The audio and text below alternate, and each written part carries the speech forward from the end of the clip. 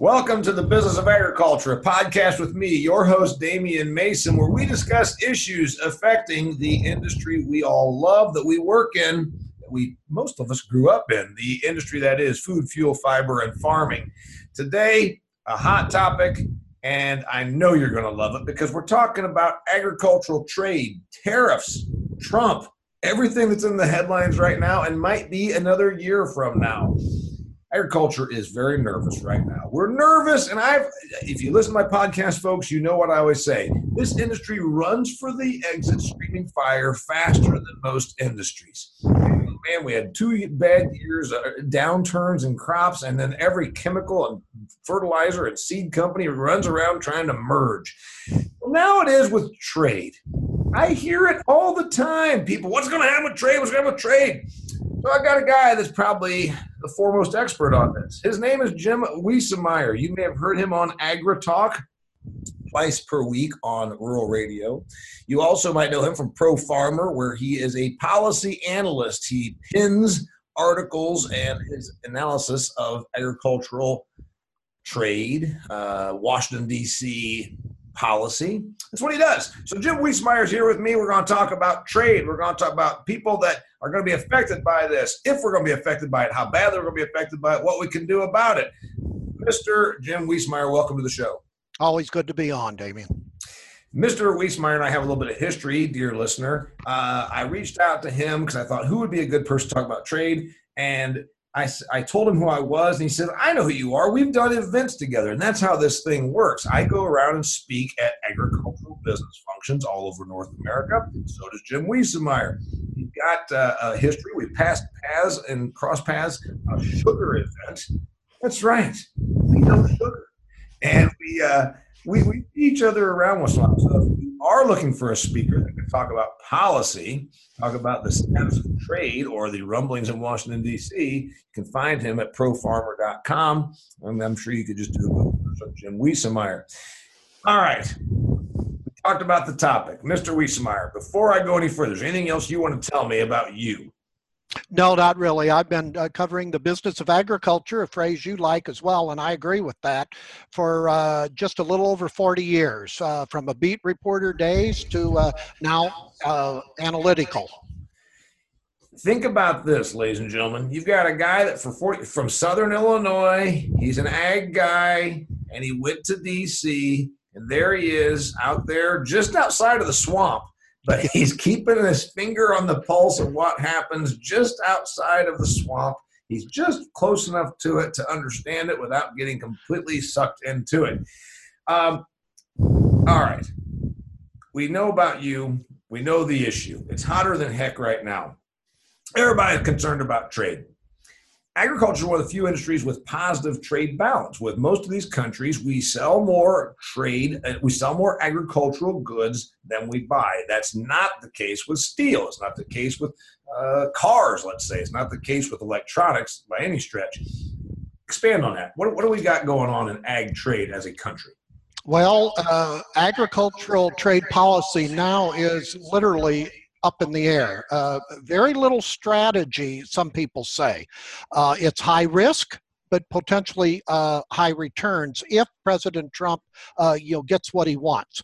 Bottom line, why farmers and ranchers are so nervous about trade policy right now is they don't see the end zone right now. They see President Trump on his third day in office withdrawing from the Trans-Pacific Partnership, which I think was a strategic mistake. It took 7 years to negotiate it.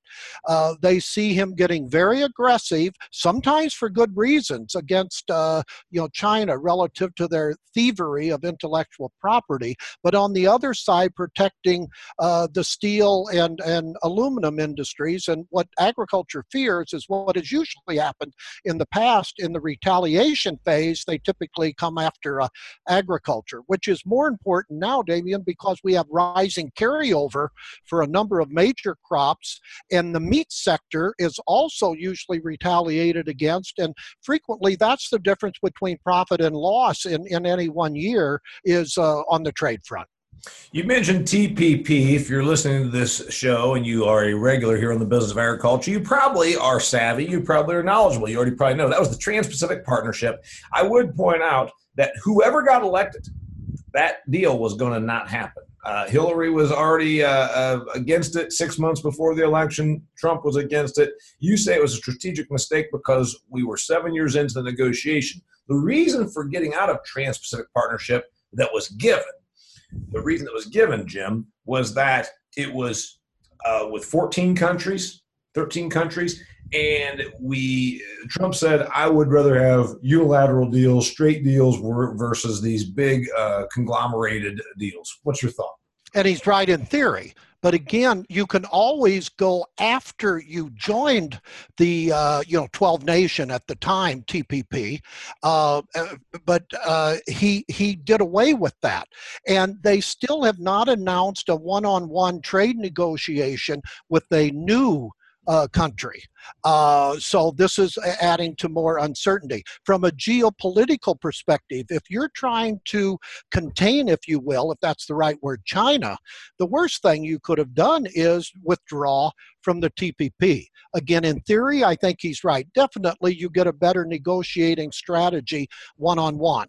But you can always go above and beyond that once you're in the overall framework called the Trans-Pacific Partnership Agreement. And there were some pluses in that relative to the meat sector. They gained some more market access. There was some trade enforcement mechanisms that we don't even have in current trade agreements, Damon. So when you do the analyst here, China, I talked about this before on this show. Last I looked, it's about a $350 to $380 billion deficit of all goods, not just agricultural. So we're sitting there at, say, 360, 380, whatever that number is. It's real close to that on trade deficit with China. So I said it's not bad when you look at the intellectual property theft and you look at the amount of trade imbalance. It's not bad for us to flex our muscle because we have been absolutely kowtowing to them. Is it going to work? I think it will. Again, high risk. China, when they came out late last week and announced a twofold calibrated step of 15% tariffs on some commodities, and in particular, California is upset because it included wine and nuts and fruit, and those are two huge areas for California exports. But 25% for to come, and that included pork. Now, that raised high anxiety because of a growing market of U.S. pork exports into China. But we have an agricultural trade surplus overall, as you indicated, but especially with China, because they purchase about 60% of all U.S. soybeans exported. That is a huge market for that. So that's why China is important. About 60% of U.S. soybean exports go just to China. And by the way, I've got a degree in agricultural economics. You've been around for 40 years covering this. To the person that's listening to this show that maybe says, hey, wait a minute, I want to keep up. I want to be knowledgeable, but you're talking a little over my head. We welcome everybody here to the Business of Agriculture. Trade deficits, trade surpluses. Real simply, what that means is the amount of stuff we send to them and the amount of stuff they send to us that we buy. So it's just a matter of, if you buy $1 of my stuff and I buy $1 of your stuff, no. So that's where we are on this. We've had trade deficits before because we're such a roaring economy, and other countries can make jeans, T-shirts, electronics were the big one in the 70s and 80s. Japan really ran with that. And all of a sudden, you couldn't get a TV that was made in the United States of America. Here in Indiana, not too far from my hometown, they used to make RCA televisions. It doesn't happen anymore. So we've seen this before, but never to this level, never to this amount of imbalance. Is this the highest amount of imbalance we've ever had? Probably so, yes, I would say, and especially China with the gaping, deficit. It's because they have a huge rising middle class, not anywhere near us on a nominal basis, but they're getting close to us on the numbers. Where I think Trump is he is emphasizing too much is the individual trade gaps that we have with certain countries. That's not necessarily a negative, because if you have the number of middle class citizens in the United States that we have, they want to purchase goods at the cheapest possible price, as long as it's not dumped, unfairly traded. So you're always going to have a developed country, usually, and history shows that you have a trade deficit. Inherently, that's not a negative. Trump has turned that topsy-turvy, and every country, no matter who it is, he points out the trade gap. He wants us to be positive in almost every country. That just doesn't, that's illogical. Yeah, that part's not going to happen. I think that's a little bit of posturing. Incidentally, in case you're sitting there saying, all right, well, why is it good that we do? It's not necessarily good. It's just what it is. It's the economics of the situation that we buy more than they buy from us, because in China's case, they can make stuff, they can make cheap crap, and we buy it up, from a rubber ball for your child to play with in the backyard to my wife's cooking griddle. Good example. Yes. My wife's birthday is in March. She loves pancakes. So we needed one of those griddles, the simple kind you plug into the wall and turn a little dial on.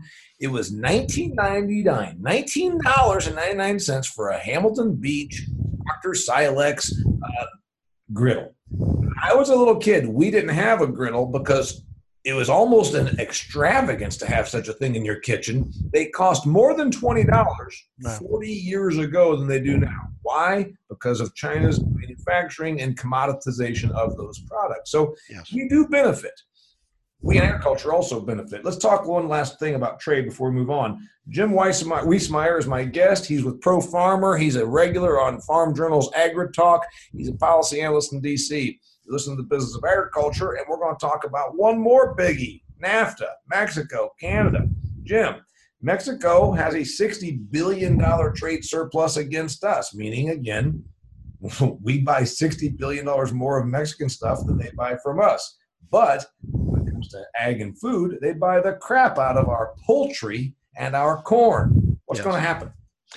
Eventually, I think you will have an agreement. We have an integrated North America market where efficiencies have been garnered over the 24 years we've had NAFTA. Is it perfect? No, and something 23 years old, especially a college kid, needs improvement, and this one does. But for anyone to say, and Trump has said this, that NAFTA was the worst trade agreement ever, don't tell that to a farmer and rancher in most states. Now, fruits and vegetables can get you some quibbles on that, but in the meat sector, in the corn, soybeans, dry edible beans, etc., it's been a success. The numbers and charts clearly show that.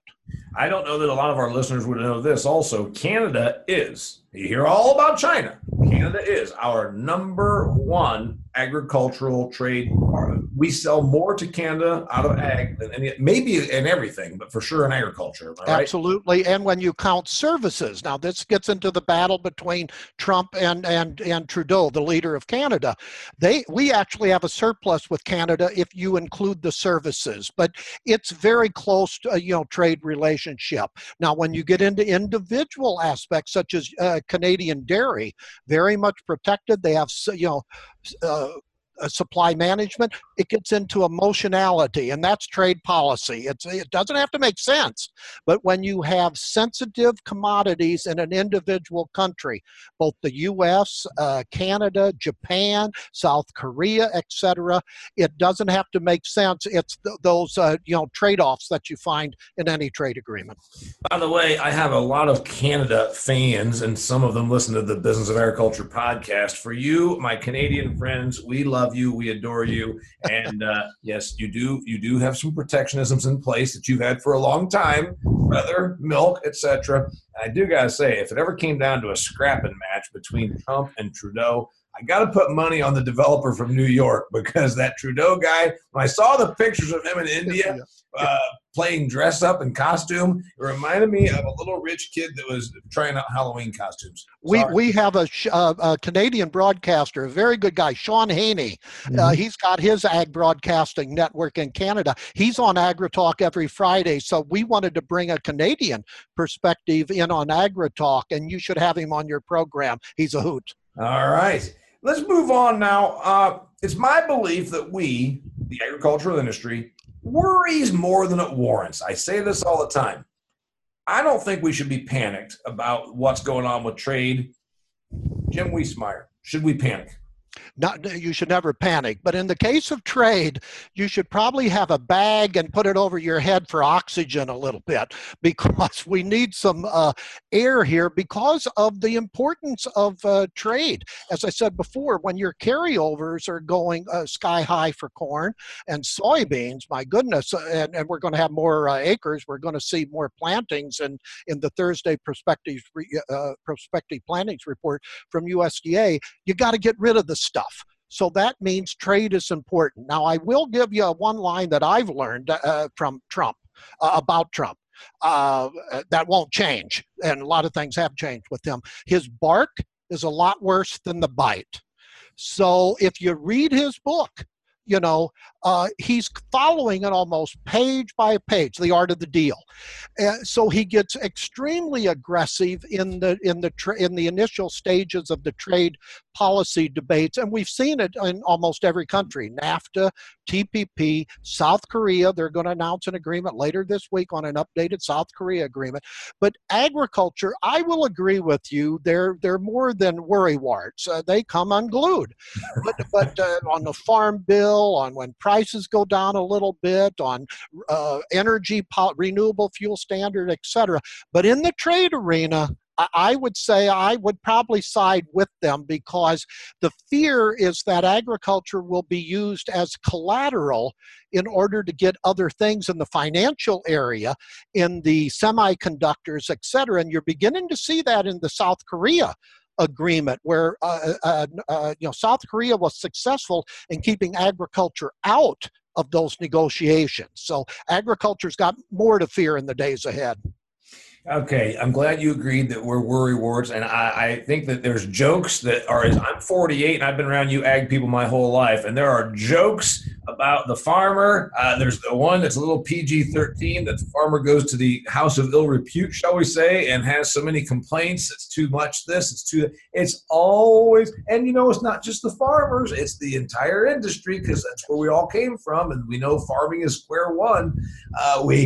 It's too hot, it's too cold, it's too wet, it's too dry, it's too this, it's too that. So yeah, I'd say that it's maybe more than worrywart. It's just flat out bitching. You like to bitch. Okay. All right, let's go ahead and be real straight here. Business is business, and this is, after all, the Business of Agriculture podcast. So bitching aside, let's talk about the business. I think the world caught up. I've been saying this for a long time. When I was a kid, we saw this for the first time starting in the 70s, when we went through our glut. Earl Butz said plant from fence row to fence row. We did better than that. Hell, we bulldozed the fence rows, and we even planted right over the fence rows. We really produced the heck out of product. Yeah, I covered Earl Butz as a reporter. I remember he paraphrased that by saying, well, I didn't say plant fence row to fence row, the markets did. Well, markets are fickle, as we all know, and your listeners know. In the case of other countries have caught up, a mega change that I've seen many mega changes in my 40 years, but one of them is, remember the then Soviet Union when they came in the 70s, the Great American Grain Robbery, and bought so much wheat and corn that we had to limit the amount of those crops that we could sell them. Then the fall of the Berlin Wall, and I learned again from history, I was a history major actually in college, Black Earth plus investment plus freedom equals production. And you saw that in Russia and the real breadbasket of Europe, Kazakhstan, Ukraine. etc. And now Russia, remember when I said the 70s, they bought so much wheat and corn from us. This past year, they were the world's largest wheat exporter. If that's not a mega change, I don't know what one is.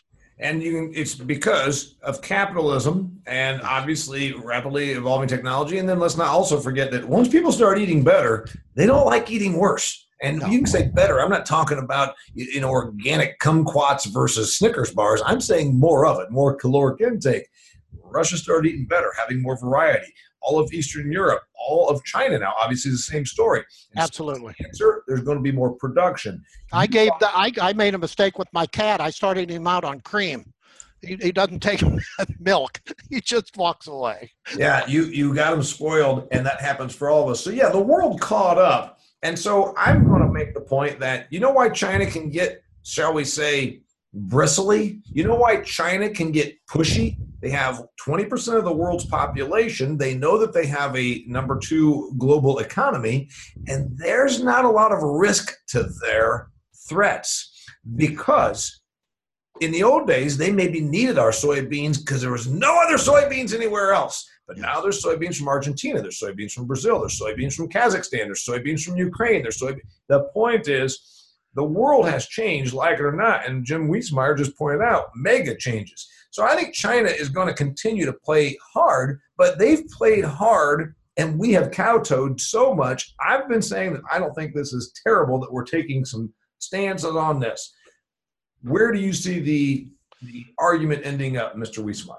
I think Trump has scored one on China. I think that was his real, game plan all along. And this is where he's right, especially when you get into the intellectual property theft. Other nations are saying yes. Now, but they've been saying that for years. Trump is the only president that I've reported on that really is trying to take them on.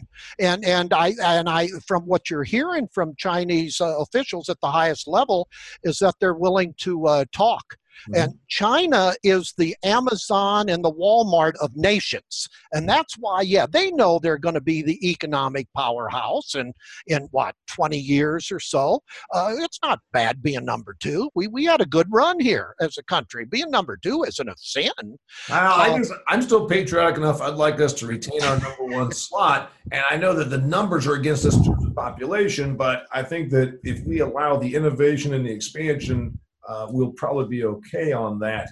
What's our competitive advantage? North America, talking even about our friends in Canada. What are we really darn good at? Because, soybeans are soybeans. What are we really good at?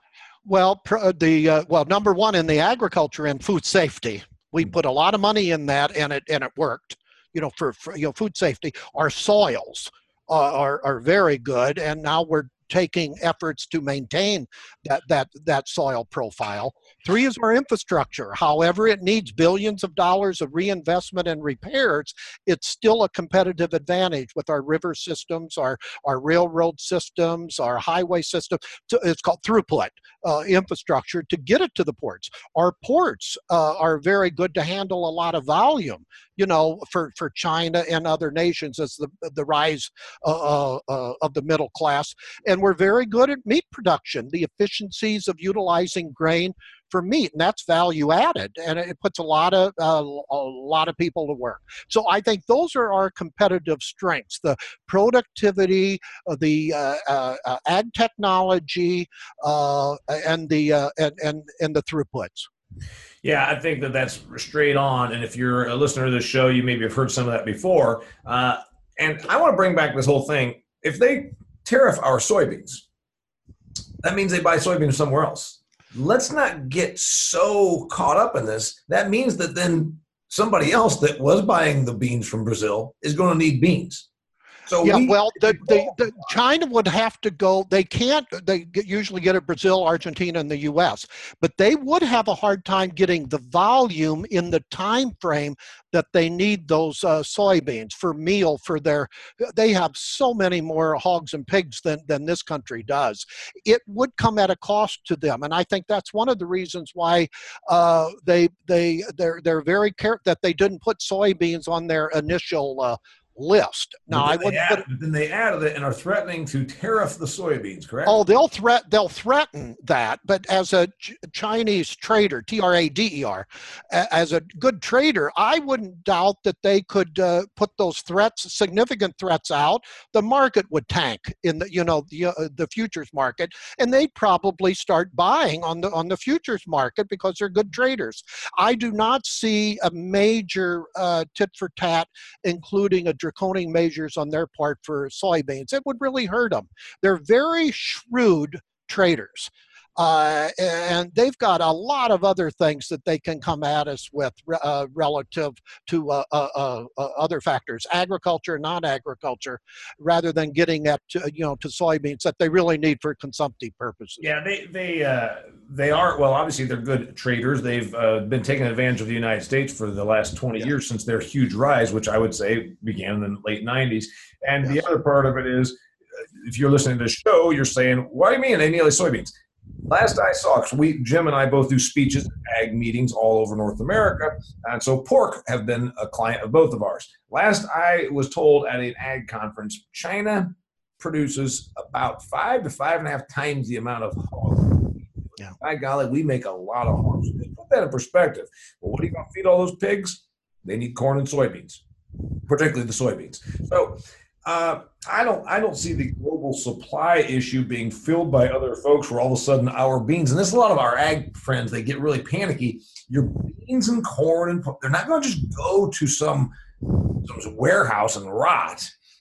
The stuff will get sold because it's a global supply and global demand situation. It just may affect prices. We're not going to be sitting on piles of grain everywhere that won't get consumed.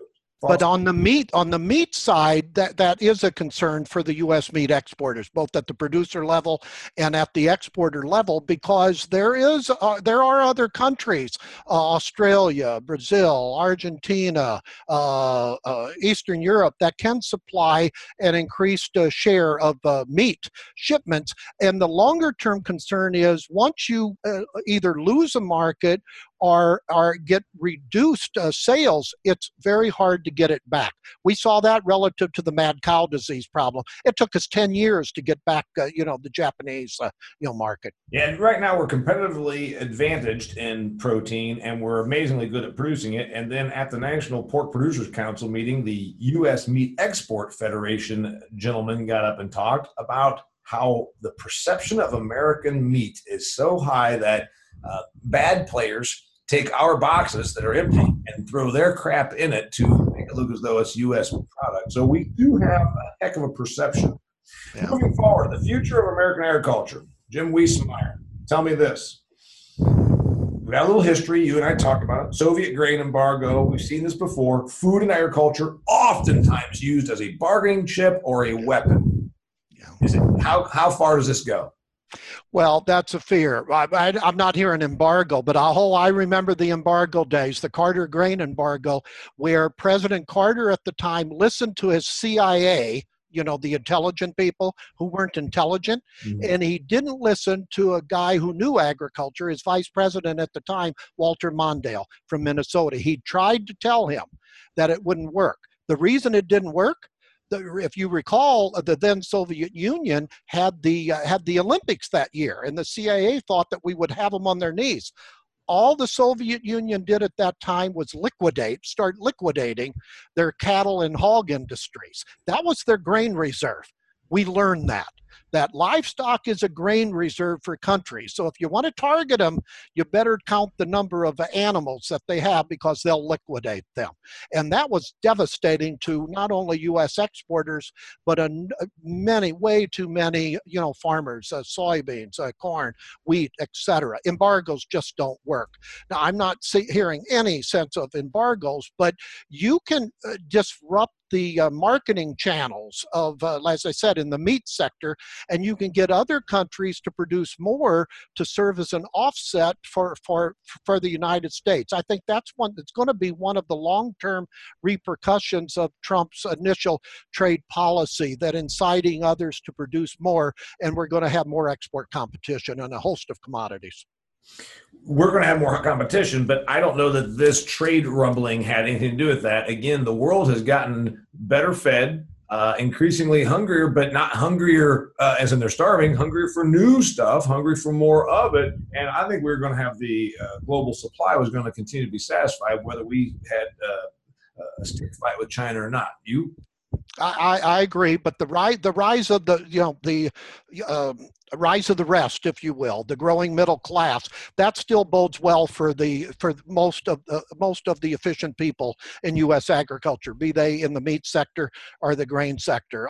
In my speeches, I say you're going to continue to be in one of the biggest growth industries in your lifetime. So that doesn't mean a bull market every year, as we've seen. Yeah, even though Uzbekistan learned how to grow some wheat, it doesn't mean that they're going to make it so that we have no need for the meat, is what you're saying, because we do have increased consumption. Although I do believe whether we have these trade fights or not, they're going to continue to grow wheat in Kazakhstan because they have figured out that they can make some money by doing so. Yeah, never be afraid of competition. One up them. Where do we go from here? Well, we need some more balance, and we need more certainty. Markets don't like uncertainty, and right now in Trump's trade strategy, it's uncertainty, and he understands that. Bob Lighthizer is the U.S. Trade Representative. I know I've talked to him and his people, and I said, some people charge that you're protectionist, and he said, no, we're just protecting. There's a difference between protectionist and protecting. This is classic Trump 101. He's had enough of this. He's had enough of countries. He gives the example in China, where any Tesla car that goes in there, it has a 25% tariff. Their cars into here, 2.5%. Those points are important. So, yeah. And he runs the game. He's just tired of it. So he's got the fear out there where other countries won't say it publicly, but they're going to have to sit down and try to get hopefully more, again, to use a Trump phrase, reciprocal. All he wants is reciprocal trade relationships. And in theory, I think he's correct in that environment. But getting to that point is high anxiety because of the concerns about agriculture. Other countries are inking new trade agreements, the European Union, Japan, China, and we have not announced one new trade agreement since Trump has come into office. There's reasons for that. One, he didn't have the people in place. Now he's just first starting to have the people. But there's your concern, and I think heartfelt and accurate concern, but I think this too shall pass. Give it time. Yeah, I think that's the answer also. I've been telling my ag people, stop festering. We're going to be fine. And a better deal does need to be struck. Yes. Otherwise, we're going to what's happened in the last 20 years just between us and China is going to look like child's play in the next 20 if we continue to get railroaded, and the intellectual property is a much bigger deal.